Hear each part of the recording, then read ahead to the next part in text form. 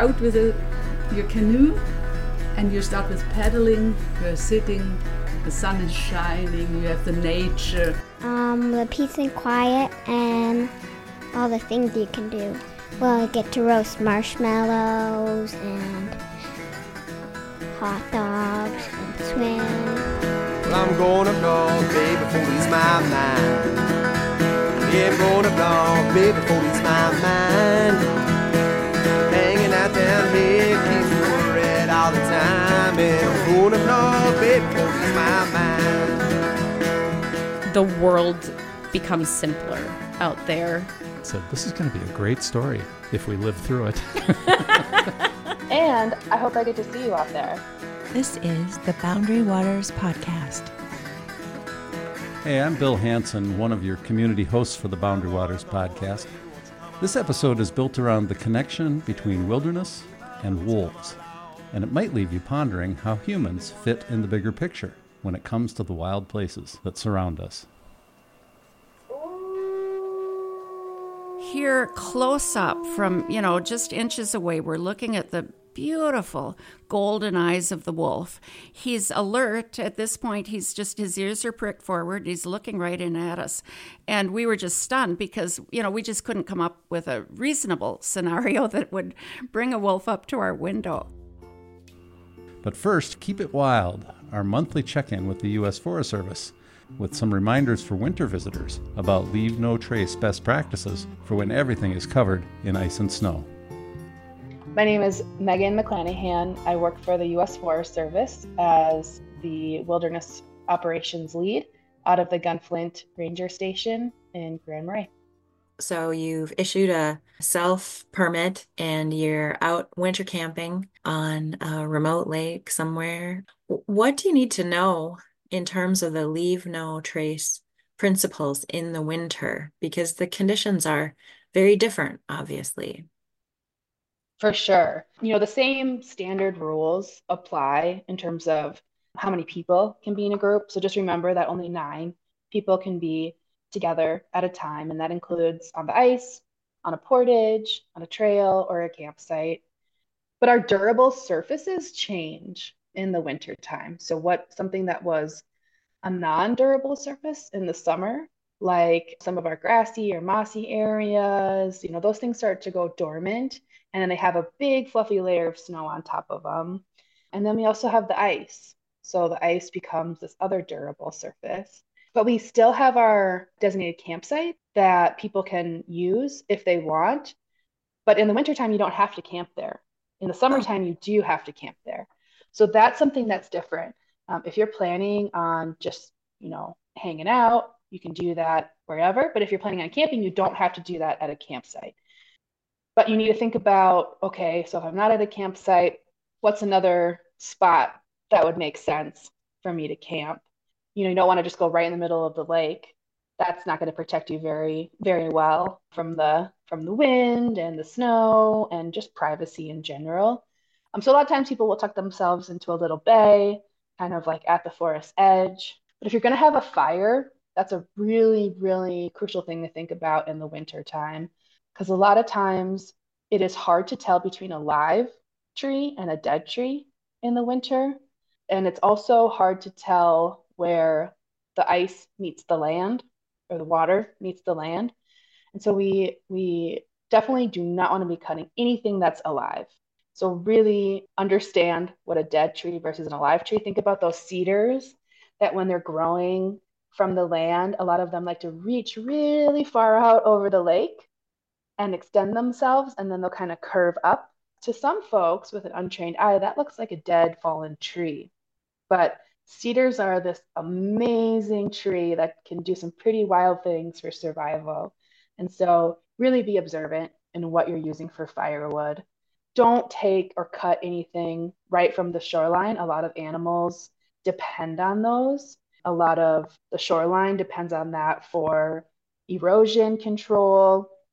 And then just for other visitors, you know what it feels like when you're paddling along the lake and you just see a big old cut log sticking out. That is a visual impact that could affect the wilderness character. So think about where you're going to have your fire. If you are camped at a campsite, then you want to make sure you find the fire grate, and you have to have a fire in the fire grate. If you're camped at a campsite in the winter, you also have to find the latrine. And so you just kind of look at the woods, you look for an opening and a gap in the tree line, and you walk back there. A lot of times it's like a big mound of snow. So grab that shovel, shovel it out. That way we're keeping the human waste consolidated in that latrine. If you're not camped at a campsite, then you want to walk 250 feet away from the water to use the restroom. I'd highly recommend packing out your toilet paper. And if you want to have a fire not associated with a campsite, the most durable spot is the ice. So make sure you're completely off of land. We know what a fire scar looks like. It can really impact an area if it's on soil or on a rock even. So put it on the ice, and the best practice is to make it in a fire pan. I love that cedar example because yeah, they do. They reach out over the lake pretty far, right? Do you see a lot of infractions out there?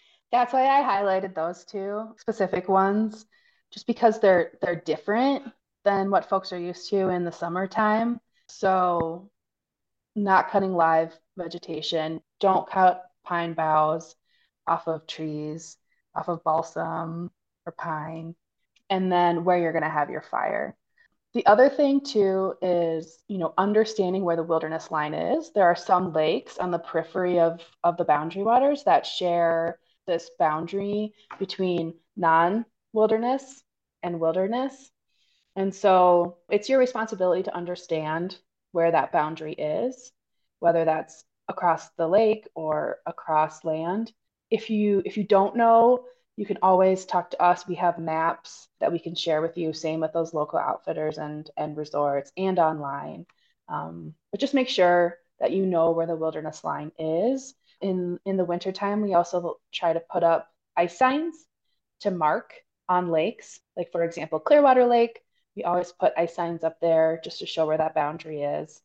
But as we know, signs can fall, signs can get moved. And so even if you don't see something, but you know that that's the line, it's still the line. So, just make sure you know where you are when you're out there. Great. And what should someone do if they come across a site where someone has cut live vegetation for, their winter mattress or something under their Mm. sleeping bag, or there's been a fire lit inappropriately, or what if someone, stumbles across winter campers who left behind garbage or Mm. waste? What should people do? Great question. I tell you what we do and what a lot of other visitors do is, since you're there and are able to see and access that stuff before the new snow falls and covers it, if you're willing and able to pick up that trash and carry it out, that would be awesome. If you're willing and able to take those pine boughs and distribute them into the woods or just disperse them into the woods, that's what we do. Because that way, one, the trash is being removed from the area. If there's food associated with it, it's not going to attract animals to that area. Two, it's going to discourage other folks from doing it. Humans have this way of seeing other behaviors, and then sometimes people will want to do the same thing or think, hey, that last person did it, so maybe it's okay. What's the difference if I do it? If you're not comfortable taking care of those things while you're there, that's totally fine. Either way, you can please report it to us if you want. You can call the front desk at the ranger stations. We do our own form of management from there, and we try to get out and clean it up. But as you know, the wilderness is huge, so it takes us longer to get to everything. So we see you all as partners too in managing the land, this public place of wilderness. So yeah, but at minimum, if you want to just give us a call and let us know where that is, then that is helpful for us. Well, thanks, Megan, for joining us on Keep It Wild, this regular podcast feature on WTIP. Really appreciate hearing from you and for sharing all of this information with our listeners. Well, thanks, Stacy. I'm super excited. It's a great time of year and super fun time for us too. This story comes from my dear friend Ellen Hawkins. She's logged a lot of time in the wilderness, including a lifetime of being a wilderness ranger for the Forest Service and one of our leading resident naturalists. It's about a very close encounter she and her partner at the time, Gary, had with a wild wolf who literally knocked on their window one cold winter night. Hi, Ellen. Hi, Stacy. It's so lovely to have you here on the Boundary Waters podcast. I'm just so excited to hear more about the wolf at the window story. About how many wilderness trips do you think you've done in a year of your life? 2 8-day trips a month, and, probably maybe 5 months, maybe 10 8-day trips. When you were doing 10 8-day trips, what was your job? Well, I worked as a wilderness ranger for many years, and then I continued in the wilderness program for some years after that. And do you still go on trips? Yes, not nearly as much. I mean, we've been branching out and going to some other places, but we live close to the Boundary Waters, and so it's easy for us to go out on day trips. And, we still spend a fair amount of time in the Boundary Waters every year. The reason that I wanted to talk to you in particular is because back in 1985, you had a very close and intimate wolf encounter that I think a lot of people will be interested in. And in fact, you wrote about this. You wrote the story called The Wolf at the Window, which was published in Audubon magazine in 1988. But when did this event actually happen? Well, we first met this wolf in the first part of December of 1985. The Wolf at the Window by Ellen Hawkins. Thump, thump, thump. Loud and insistent knocking shocked us out of our sleep. Who would come to our snowbound Northwoods cabin in the middle of the night? Gary grabbed the flashlight and hurried into the kitchen. Then, realizing that the sound was not coming from the porch entry, he swung the beam toward the living room's ground-level windows. I caught up just as he froze in his tracks. My God, Ellen, it's the wolf. The wolf was no stranger to you, is that right? That's right. We'd been watching the wolf out our windows for a week at that point. So describe the perspective that you were seeing of this wolf before it came knocking on your window. So we built our house on top of an esker, and there was a clearing at the base of the esker that was maybe a couple hundred yards from the house. The clearing was right beside the edge of the forest, and so we were looking down at the scene. This is off the Sawbill Trail. Back at that time, we didn't plow the road at all, and so we parked out on the Sawbill, and we were a mile from the road, from the Sawbill. Our only neighbor at that time lived a half a mile away, and he felt the same way we did about wildlife, which is really, wildlife was the big reason we wanted to live there. One of the things that you did in the winter is you would get deer kill?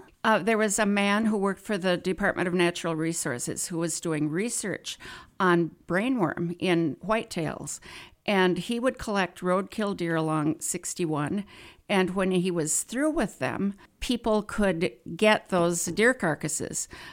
In some cases for food for sled dogs. In our case, we asked if we could have some for wildlife. We explained our situation, and he said that was fine.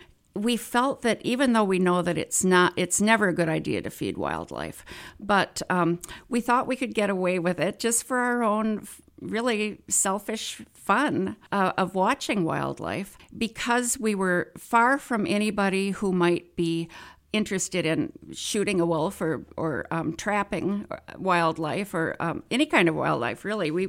Nobody around us was into that, and so we weren't worried about that. We tried to be careful so that whatever came to the deer carcasses didn't associate us with the deer. And so we, looking down with our binoculars and spotting scope, had a great view.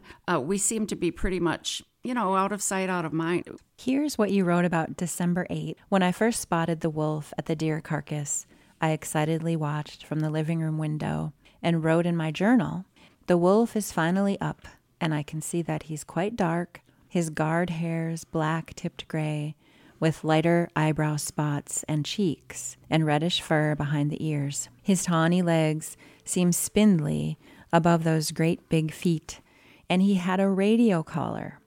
I didn't know there was anybody studying wolves in this part of the forest. A wolf does something magic to the place where he is. You noticed something right away about this particular wolf. What did you notice about him? He was limping.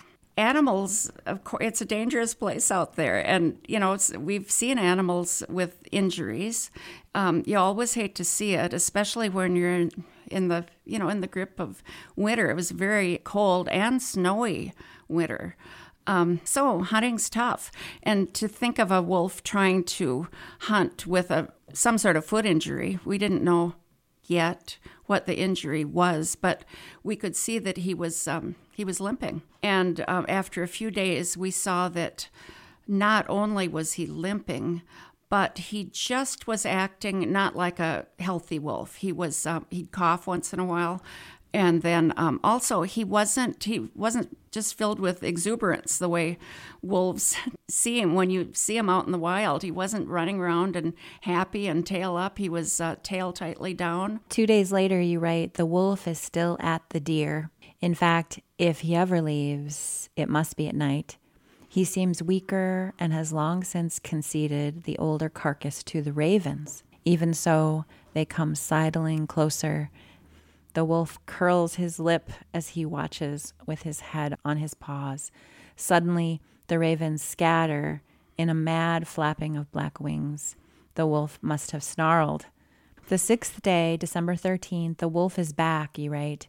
He's eaten a little, but has spent most of the day lying between the two carcasses at the center of the clearing. He makes no effort to fend off the ravens, and they are all over both deer. Near sunset of that day, he was gone. 10 hours later, we were confronted by his face pressed against our window. What did that feel like when you saw the wolf? Well, it was just a tremendous shock. I mean, I think probably almost right away we thought, well, maybe this used to be somebody's pet, so it's used to people. That's the only possible explanation we came up with immediately. But, mostly we were just plain speechless and almost probably thoughtless, because here is this wolf at the window. You see pictures of wolves and you maybe get glimpses at a distance, but here close up from, just inches away, we're looking at the beautiful golden eyes of the wolf. He's alert at this point. His ears are pricked forward. He's looking right in at us.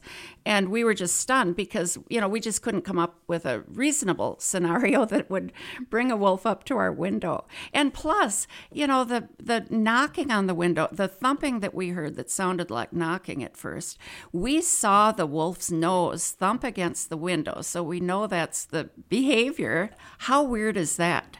We just were flabbergasted. So what did you do? The house is earth sheltered. And so initially the wolf was just standing right next to a ground level window. And so, the wolf's head was more or less at eye level for us, standing inside the house. The wolf pulled away and walked around the corner of the house. And we could hear the feet crunching in the snow, and then we didn't hear anything, but, it had sounded like it was still really close. Well, it turns out the wolf had just walked around the corner up onto a drift of snow that led it onto the roof of the greenhouse, whose roof came just to the bottom of the south windows of the house. And so now, when we pulled aside the window quilt and scraped the frost off the window so we could look out, there was the wolf now on the greenhouse roof, and he was sitting up but leaning back against the window, looking in at us again. And so now we came to the question of, what should we do? What is your theory at that point? Well, I was thinking starvation. What we did right away was get together a little pan of food. We had some chicken scraps, and let's see. I think we had some butter. That was all we could think of that a wolf might be interested in eating. And don't forget, the deer is down at the bottom of the hill. Doesn't the wolf have plenty to eat down there? Well, he did. As we later found out, there was still plenty of meat left on the deer. But we thought, well, it's going to be frozen hard. Maybe this wolf is sick enough where it's just hard for him to get off enough frozen meat to sustain himself. And so our impulse was to give him some easy to eat soft food. And that's what we tried to do.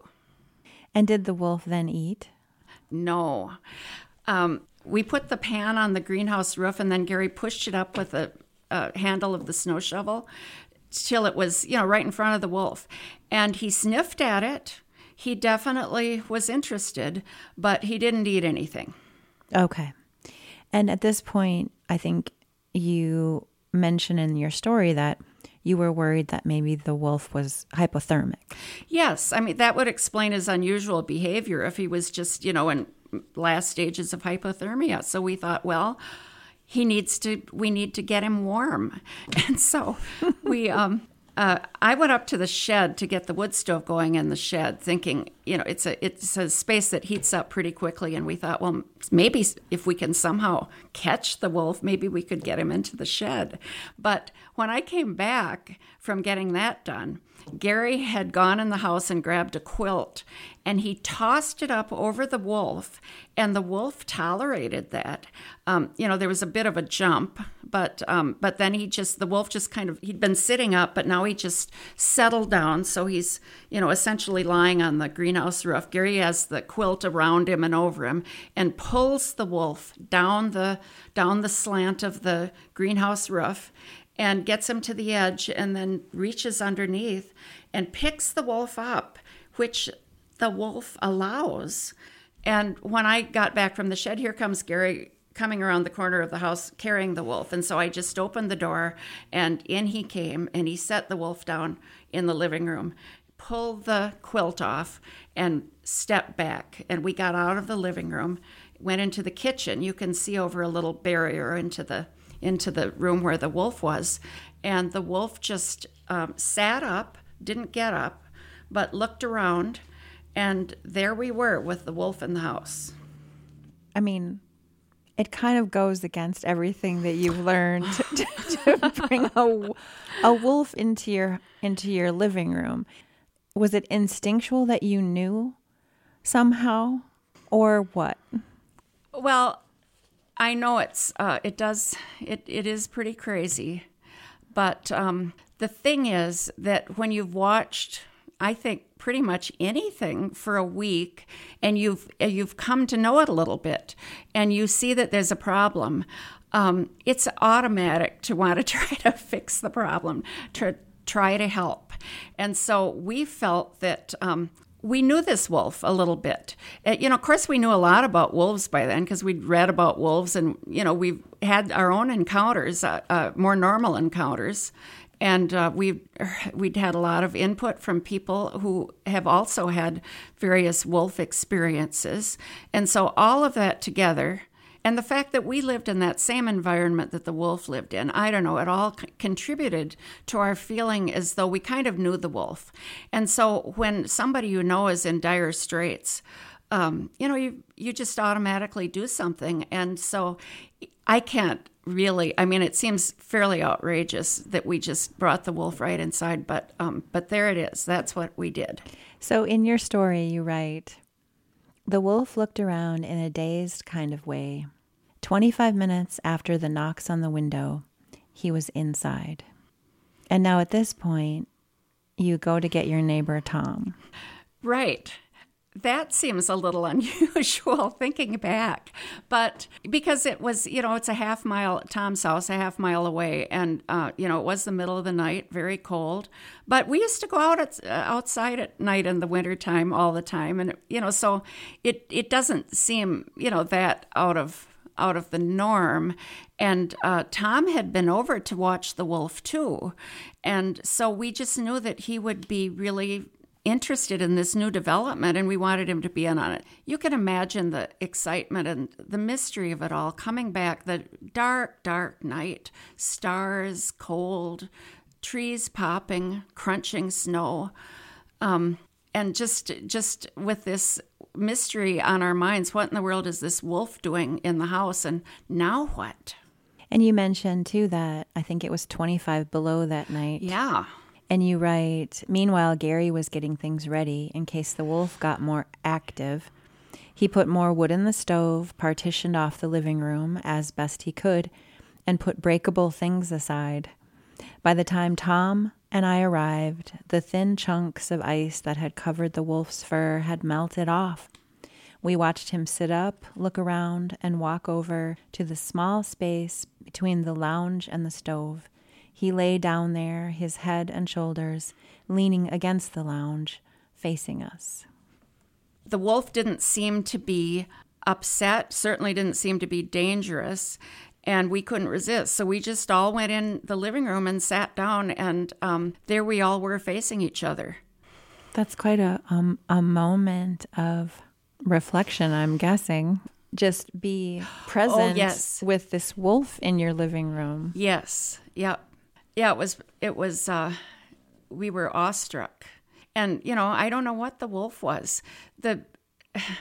We were very worried because the wolf went from just wheezing a little bit to having more labored breathing. And as time went on, his breathing, in fact, became really difficult. He was, it was gurgling. And I have asthma, and I've had pneumonia, and I'm familiar with that. We went from just admiring how beautiful the wolf was and thinking, wow, this is really something. The wolf is in our house. And, but now we were thinking, oh, the wolf is really sick. And there was that big, thick radio collar around his neck. So Gary, who was just so not shy about stuff like this, he got a pliers and he went over and sat beside the wolf. And the wolf didn't react adversely. And so Gary put his hand out and touched the wolf, kind of stroked him a little bit, and put his hand by the radio collar, and the wolf was not doing anything worrisome. And so Gary just took the collar off and then, stepped back again. And I think that it was probably the wolf didn't even notice, or, I don't think it was that the collar was really impeding the wolf's breathing, but it made us feel better. You write this beautiful observation in the story. Our peeks into the living room were returned by a steady gaze from those bright golden eyes. Pretty soon, the presence of a wolf in the living room was irresistible, and we went in to sit on the window bench just to be closer to him. Quietly, we kept company with the animal that had always seemed to us to represent the essence of wilderness. What do you mean by that, Ellen? Wolves and wilderness are just such an obvious close fit. First of all, they're both beautiful, powerful, wild, fascinating. Wolves and wilderness, they're alike. So, that's, and wolves are, they're a voice for wilderness. Wolves howl. Many people hear that iconic sound like a loon calling. It's just one of those things that many people's brains just can't help but put those two together. You hear a wolf and you're kind of in wilderness. There you are in wilderness when you hear that wolf. To me, the most important characteristic of wilderness, that is federally designated wilderness, is it's untrammeled. According to the Wilderness Act, it's untrammeled. It's free of human interference, free of human influence, ideally. And so are wolves. They don't, both operate just very fine without humans. They need each other. Wolves need to have, if not designated wilderness, just large wildlands to support their lifestyle. They can't be overcrowded, and of course they need a big territory to hunt. So wolves need wilderness. Wilderness needs wolves to be a complete, healthy, functioning ecosystem. It's got to have its top predators, and at least for the Boundary Waters, that's wolves. And so, they just go together very well. Because from the human perspective, wolves are a perfect sort of symbol of wilderness, in part because here they are, an iconic animal. Nobody can say they're not, really a special sort of an animal, but they're secretive, and there aren't that many of them, really. They're widely scattered across the vast expanse of a wilderness area, but they leave clues. And so we can be in wilderness, and we can find tracks, and we can find their droppings. We might hear them howl. And so they're there. And so that's part of what makes them a kind of a natural, one of the maybe many essences of wilderness is that they're just a great hook for people. We can know something about them, and it really brings wilderness alive for us. I was camped on Saginaw on the far west end of Sag one time, and we'd settled in before bed, and we were sitting around the campfire, and we heard a pack of wolves howling. And when you're out there and you're really out there, you're living in it, and you hear a pack of wolves howling. Yeah. Yep, that's just awfully special. And, as you say that, it occurs to me that really the essence of wilderness has to do with how we experience it. It has to do with the experiences. If you were to ask me now, what do I think is the essence? I don't think I would have written that sentence now, because I think of it more as, more components than just the human and the wolf. It's the whole picture. As you say, you're out there and you're living in it. One time, Rick and I were on Lac LaCroix, and we went down a narrow bay, and we were, as often, just going silently, the canoe just drifting along very quietly. We inadvertently snuck up on 3 sleeping wolves. They were curled up right along the shore. Sunny, autumn day, warm in the sun. There they were, curled up. Suddenly they were aware that we were there, and they jumped up and ran off. And we jumped on shore and felt the round little beds in the grass where they'd been sleeping. We could still feel the warmth of the wolves in that grass. And, I wouldn't be surprised if I had a thought right at that moment that was something like, oh, this is the essence of wilderness, that whole experience. You're out there, you're part of it. Back to the story. You are still being present with the wolf in the living room, and you write, "We began to feel hopeful. We had wonderful fantasies about a shy but friendly wolf recuperating with us until ready to return to the wild. We spent long moments just admiring him, the impressive breadth of his handsome head, the lush bunches of face ruff framing those compelling eyes, the grizzled fur luxuriously thick, right down to the black tip of his tail. Until now, our main contact with wolves had been restricted to seeing their tracks along our trails or following the frozen river, so we were especially interested in seeing wolf feet close up. Between long, supple-looking toes grew feathery tufts of reddish fur, and now we could see that he had lost part of a front foot." A really significant thing at this point is that the wolf was acting alert and, pricking its ears in the direction of maybe our whispering or, the pan clanging down, because we did again offer it food and water. So the wolf's acting alert, watching us, following us with his eyes as we're moving around and taking in his surroundings. But he never we all know how expressive wolves are. But this wolf, as near as we can tell, he didn't act in a way that was obviously frightened and certainly not aggressive, but yet alert. One thought that occurs is that the wolf was so out of it that's why it's tolerating all of these strange things that are happening to it. But, it didn't seem to us at the time that the wolf was out of it. The wolf seemed very present. Of course, we were worried. We knew that a wolf could easily have killed the 3 of us in no time at all if he had been, a healthy wolf, and if the situation was very different. But even though we'd seen him snarling at the ravens and chasing the ravens, and he didn't lift his lip a bit or in any way. We were watching so carefully. He didn't indicate any aggression. We certainly didn't want to freak the wolf out by bringing him into the house. And, if he'd struggled to get away at the first, Gary certainly wouldn't have fought that. He would have just put him right down and, off he'd go. It seems to me almost like you were following its lead. That's right. Yes, we tried to do that. Exactly. And the wolf seemed to be okay with being inside with us. When you wrote about having fantasies that the wolf would recuperate and be okay, I mean, that's such a lovely thing to think, right? Yes. Yeah. But unfortunately, what really happened? The wolf was too far gone.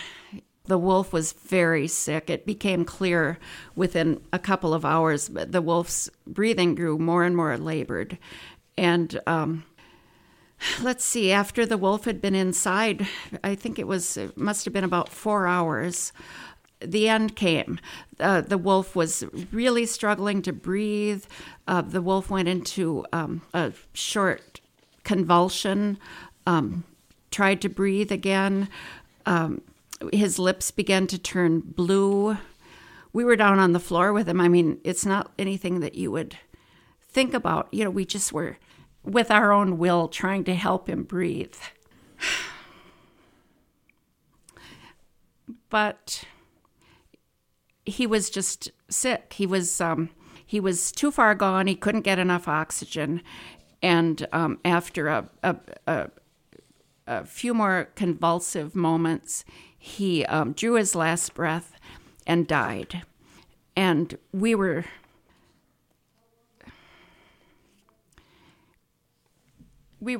right there with him. We watched his pupils get huge. We saw that he was, his last breath was gone, and we grieved.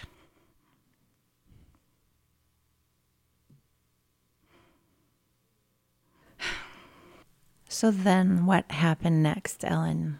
It seems a bit strange that we were so, just incredibly moved by the wolf's death, because we'd only known him for a week, and of course we didn't really know him. It was just such a fleeting contact, but yet we just felt such a connection. And in the face of his death, we just felt like doing some post-death thing, some sort of ceremony or something. But anyway, what we came up with was that I read a story aloud, one of Aldo Leopold's stories, Thinking Like a Mountain. The stories aren't similar, but the point is that the human involved, and in our case, 3 of us, have a revelation. We're moved to think in a certain way about the wolf's world that maybe we didn't seriously think before. So in the case of the story, Thinking Like a Mountain, Aldo Leopold, when he's young, shoots the last wolf on the mountain, and he thinks it's going to be a great thing because the deer herd will increase, so he thinks. And but instead, he realizes as he watches the wolf die in front of him, the wolf that he's just shot, he thinks the mountain doesn't agree with him. The mountain knows that it needs the wolf. Leopold later realizes that deer herds need the wolves. This wolf had cemented our feelings of connection with his world. And so you read the story, and there's actually a family connection that you have to Aldo Leopold. Is that right? Yeah, my dad had been Leopold's first graduate student at the University of Madison, and he had been just a key figure in Dad's life. Leopold's land ethic was something that was just understood in our household as something that, was an important tenet of our lives. The radio collar that the wolf was wearing was inscribed with the number 6530. According to the research of David Meach, David is 86 and is the founder of the International Wolf Center in Ely. pretty soon we went outside and we snowshoed around and we followed the wolf's tracks in that last week of its life. And then after that, I took the collar down to town, which is, skiing out to the Sawbill and getting the truck starting and driving down to Tofte. And Jerry Lowe had a standard station with a payphone, a phone booth. Everybody knew about Meech. His book, The Wolf, had come out several years before our experience. And in Minnesota, he was just known as the wolf guy. And so, it was no question as to who to contact. Anyway, so Dave knew right away who we were talking about. He said, "Oh my gosh, Wolf 6530. We were wondering what happened to that wolf."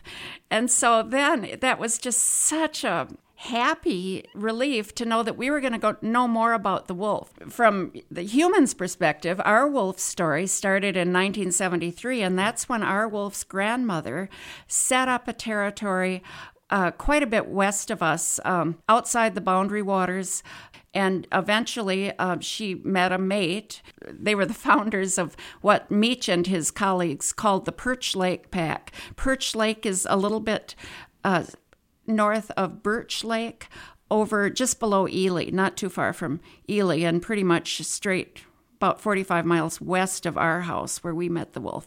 That was his grandmother, and then his mother was born a little bit after that, and she and her mate were the leaders of the Perch Lake Pack for quite a few years. And our wolf was born in, I think it was 1982, and he lived there on that home territory for a couple of years. Two of his siblings were also radio collared. And as young wolves usually do, they all dispersed, but they had, it's interesting how different they were. Our wolf's brother, after 1 year at Perch Lake territory, headed northeast. I believe it was 150 miles later that he was trapped and killed by a trapper in Ontario. Then the sister of those wolves, she stayed in her natal territory for a while, and then she roamed around a little bit. She went west first and eventually found a mate. That didn't work out. They weren't able to raise their first litter for some reason. She ended up just right adjacent to her natal territory. And then our wolf, he stayed at home, Perch Lake area, for a couple of years, and then he took off and he traveled northeast and ended up in the Alice Lake area. Loosely speaking, he was, when you look at the map that show his locations, he was all over the place, but more or less in the Alice Lake area. The summer before his death, we were on Hub Lake, and we went up from Hub. We took a day trip up towards Fenty, so that's roughly down below Little Saginaw. And the wolf was located just 3 miles away from where we found wolf sign droppings and tracks on the Hub Lake and Fenty Lake portages. So, of course, it's very unlikely that was our wolf, but it could have been. And whether or not we were kind of close to the wolf at that time, I think knowing that we were in such close proximity outside of that final experience we had with him, it just really helped us focus on the amazing amazement that humans feel about the wolves' traveling abilities, how they take off into the unknown. These sociable animals who like to be with their packs, they often are just alone for months and looking for a place that, well, who knows what all they're doing. But, what our assumption is that ultimately they're looking for a place where they can set up their own pack, find a mate, to have a territory to defend. But anyway, to think of them just going through this difficult terrain, not knowing the best way to get from one point to another, or even what points are out there that they might want to get to, just striking off into the unknown, it's very impressive. The fall and winter, when he reached the end of his life, when he ended up at our place, he had been in the Alice Lake area, and then his radio signal was lost. Anyway, his next known location was all the way south and east at our place. When the wolf came south, I bet he encountered the Temperance River at some point and followed the Temperance down, because that's a natural place for all of us to travel in the wintertime, easy going when it's frozen over, and a wolf can cover so many miles in a short period of time. So the wolf probably followed the Temperance River down, and then, probably followed somebody's trail, maybe a fox's or something, from the river to our clearing where it found the deer carcass. This is from the story. We sat there a long time grieving, and we looked at him closely. A thick winter coat had hidden the extent of his emaciation. Beneath it, his bones protruded. He weighed 55 pounds, but should have weighed at least 75. There was a tear on his lower lip, an old wound. His feet were supple, the pads squeezable and spongy. The wolf's right foot had lost 3 pads. On the left foot, 1 pad was mutilated. These 2 were old wounds, noted in Meach's records since 1983. Meach believes they were probably the result of the wolves getting caught in a fox trap, pulling the trap loose, and wearing it until the toes sloughed off. When you met with Meach and were able to see the path of the wolf, as you say, hundreds of miles, what else were you able to discover once Meach was involved? I think what struck us as most important was that Meach could say for sure that this was a wild wolf. Our theory that maybe this had been somebody's pet was out the window. This was just a plain old wild wolf who had done this. And Meach said, well, it's not unknown for wildlife to come to human habitation at the end. Meach mentioned raccoons, bobcats, bears. So anyway, that happens, but of course that doesn't really answer why. I mean, I think that people tend to think, well, they're starving, they've come for food. And maybe so. In our case, we found out that the wolf had died of a fungal pneumonia. The Meach had a technician come up and pick up the wolf's body and take it back down to the university in St. Paul, and it was discovered that the wolf had died of a fungal pneumonia. At that time, I don't believe there were other documented cases of that being a natural cause of mortality among Minnesota wolves, but to be susceptible to pneumonia, our wolf was probably impaired. Well, it could have been malnourished. It may well have had trouble hunting because of its injury, and plus it's hunting on its own. It didn't have a pack, at least at that time. And so our wolf may have been malnourished, susceptible to the pneumonia, and then, having that super cold weather finished him off. You've written, we'll never know what motivated him to come our way. I can only say that I'm grateful to Wolf 6530 for sharing his last desperate moments of life. His act gave us a sense of connection with his world that we would never have had. And our commitment to live in harmony with that world has been strengthened. In all that time, I'm still befuddled by why the wolf did it. And of course, there can't be an answer. It's just plain a mystery. We can't know the wolf's mind. In a way, it's one of those mysteries that you just have to let be, but yet we can't help but speculate. Many people who hear this story assume that the wolf came for food or warmth. For the warmth thing is easily discounted because the clearing was just way too far away from the house for the wolf to sense any warmth. We knew thanks to the tracks, and that's thanks to the fact that there had been no snow and the entire week the wolf was there. And so we were able to say for sure the wolf had never come up the hill to the house until that last night. As far as food, the wolf may have smelled something good up at the house, but the fact that it, even though it sniffed at it, but it didn't try to eat any of the food or even, lick anything we offered it, seems to indicate that the wolf didn't come for food. Who knows if the wolf had been with a pack mate, sick, maybe at its end, it might have just curled up next to its pack mate and died, and that would have been the end of it. But the wolf didn't have anybody with it. And in some sense, the wolf chose to come our way. My own feeling is, and I really am it's hard for me to actually come out and say this because I guess just because I know many people will tend to discount it, but I just feel that the wolf felt some sort of kinship with us on some level. And we certainly felt a kinship with that wolf. This is nothing that could ever be proved, and I'm certainly not sure of it myself. But I just think the wolf, on some level, didn't want to die alone. It came up to die with us. I'm thinking about the wolf doing that weird poking with his nose, knocking at the window. It just, the rhythm of it happens to fit with the words kinship with all life. And, I just think of those two together and it makes sense to me. That was the wolf's message to us, that we have a kinship with all life. And how has this experience bearing witness to the end of this wolf's life, how has that changed the way that you think about wolves? I think that experience, together with just my years of observing different wildlife out in nature, the individual is more important to me. When you think of wildlife, in a way, you're supposed to think about populations. You're supposed to think in terms of, the wolves of the upper Great Lakes, or, you think of the geese of the Mississippi Flyway, or I think maybe even before the wolf, but certainly after the wolf died in our house, I'm much more apt to think about the importance of individual lives.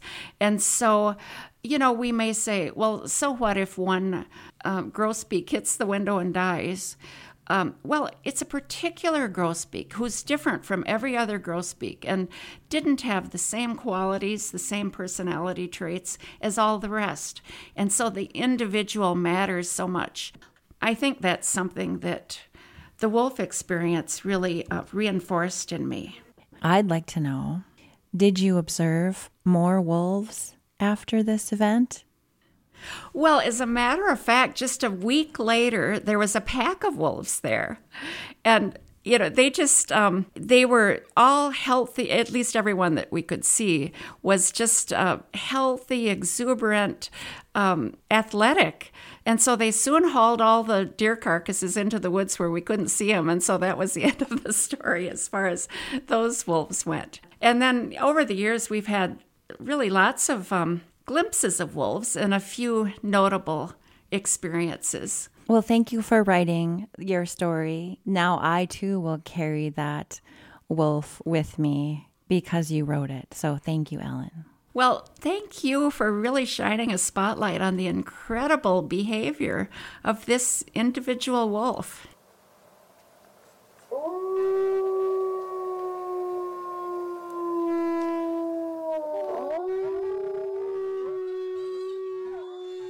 After hearing Ellen's extraordinary story, our podcast producer, Stacy Droulard, reached out to the International Wolf Center in Ely to learn more about David Meach's Wolf Research Project and ask about similar encounters with wolves. My name is Giselle Narvaez Rivera. I am the wolf curator at the International Wolf Center in Ely, Minnesota. Do you have a lot of people who bring in collars or wolf remains to learn more about the wolves in our region? That's a great question, and it is a very, very special story, I would say. That's not very common, and it's not super common for people to bring in the wolf remains or collars. And I will say that conservation officers, they often do bring remains for us to conduct necropsies, which essentially consist of examining physical condition of the wolf. We estimate their age, determine the sex, and help find or determine what's the cause of death. Sometimes these wolves are collared, sometimes not, most often not. That project that David Meach was conducting back in the day is no longer running, and I think there's only maybe one wolf left with a collar. We are often contacted by local people that might see wolves and ask questions or report sightings or unusual behavior, which we then our role there is to report to the proper authorities. And we also try to help and serve as consultants.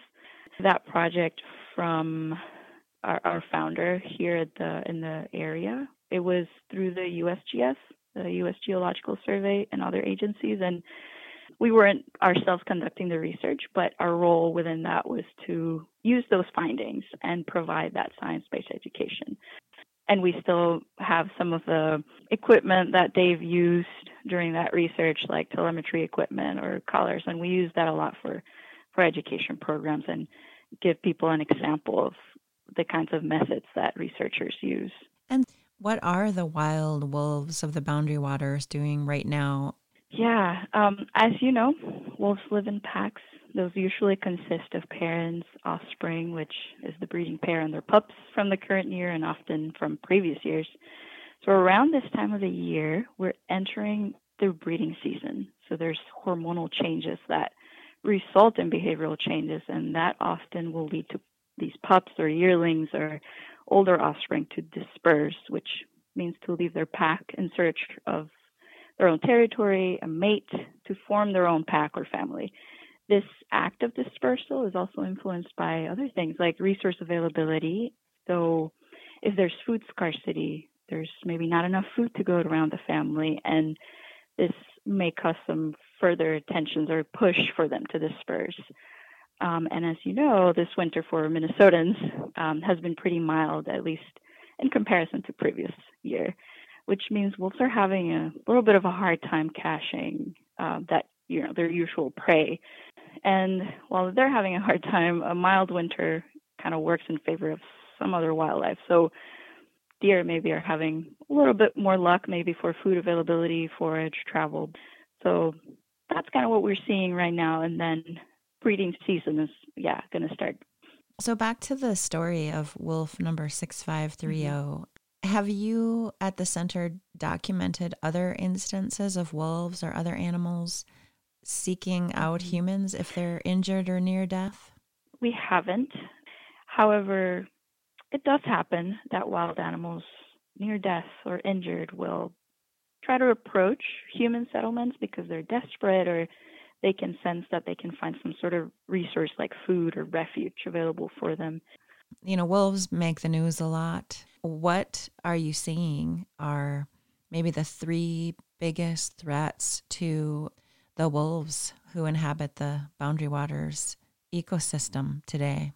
One of the biggest concerns or threats that we have in this area is definitely the human conflict or human-wolf interactions part. I have to say people's values, which are shaped by their cultures, experiences, their upbringings, will drive a lot of those attitudes towards wolves.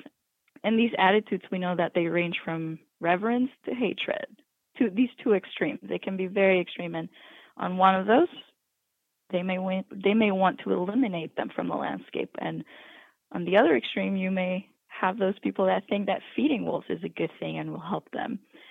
And that wolf will probably appreciate that, right, that opportunity. But in the long term, this may cause them to get a little bit too comfortable around people and then start associating people with food being provided. The wolf then might not really differ between who's going to give them food and who's not. Down the line, if that wolf has pups, they're going to learn that too and cause this multi-generational issue.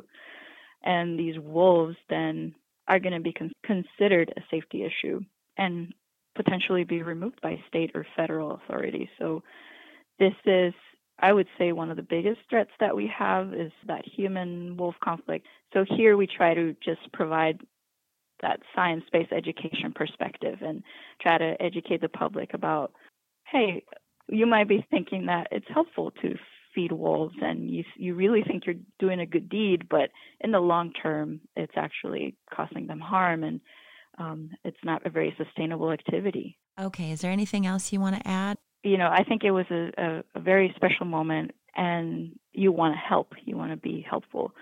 But just be aware that there's a certain risk to bring in a wolf, and I'm sure Ellen might have thought of that as well. There's a certain risk if you're going to bring a wolf inside your homes. I don't think we would suggest for you to do that. I think this was a very special case potentially, and a very strange one. Also, if you're hoping for them to go back into the wild, sometimes that doesn't work as well because, again, you have that positive association with people, and they might not distinguish between who's the person that I can approach and who's not, and we kind of want to avoid them approaching people in general. But I, of course, understand. And I think I would have had a hard time, too, not trying to help the wolf, right? Well, I very much appreciate your time, and thank you for sharing your knowledge and experience. Absolutely. Thank you so much, Stacy. It was my pleasure. Thanks so much for joining us for this episode. More stories are headed your way each and every month.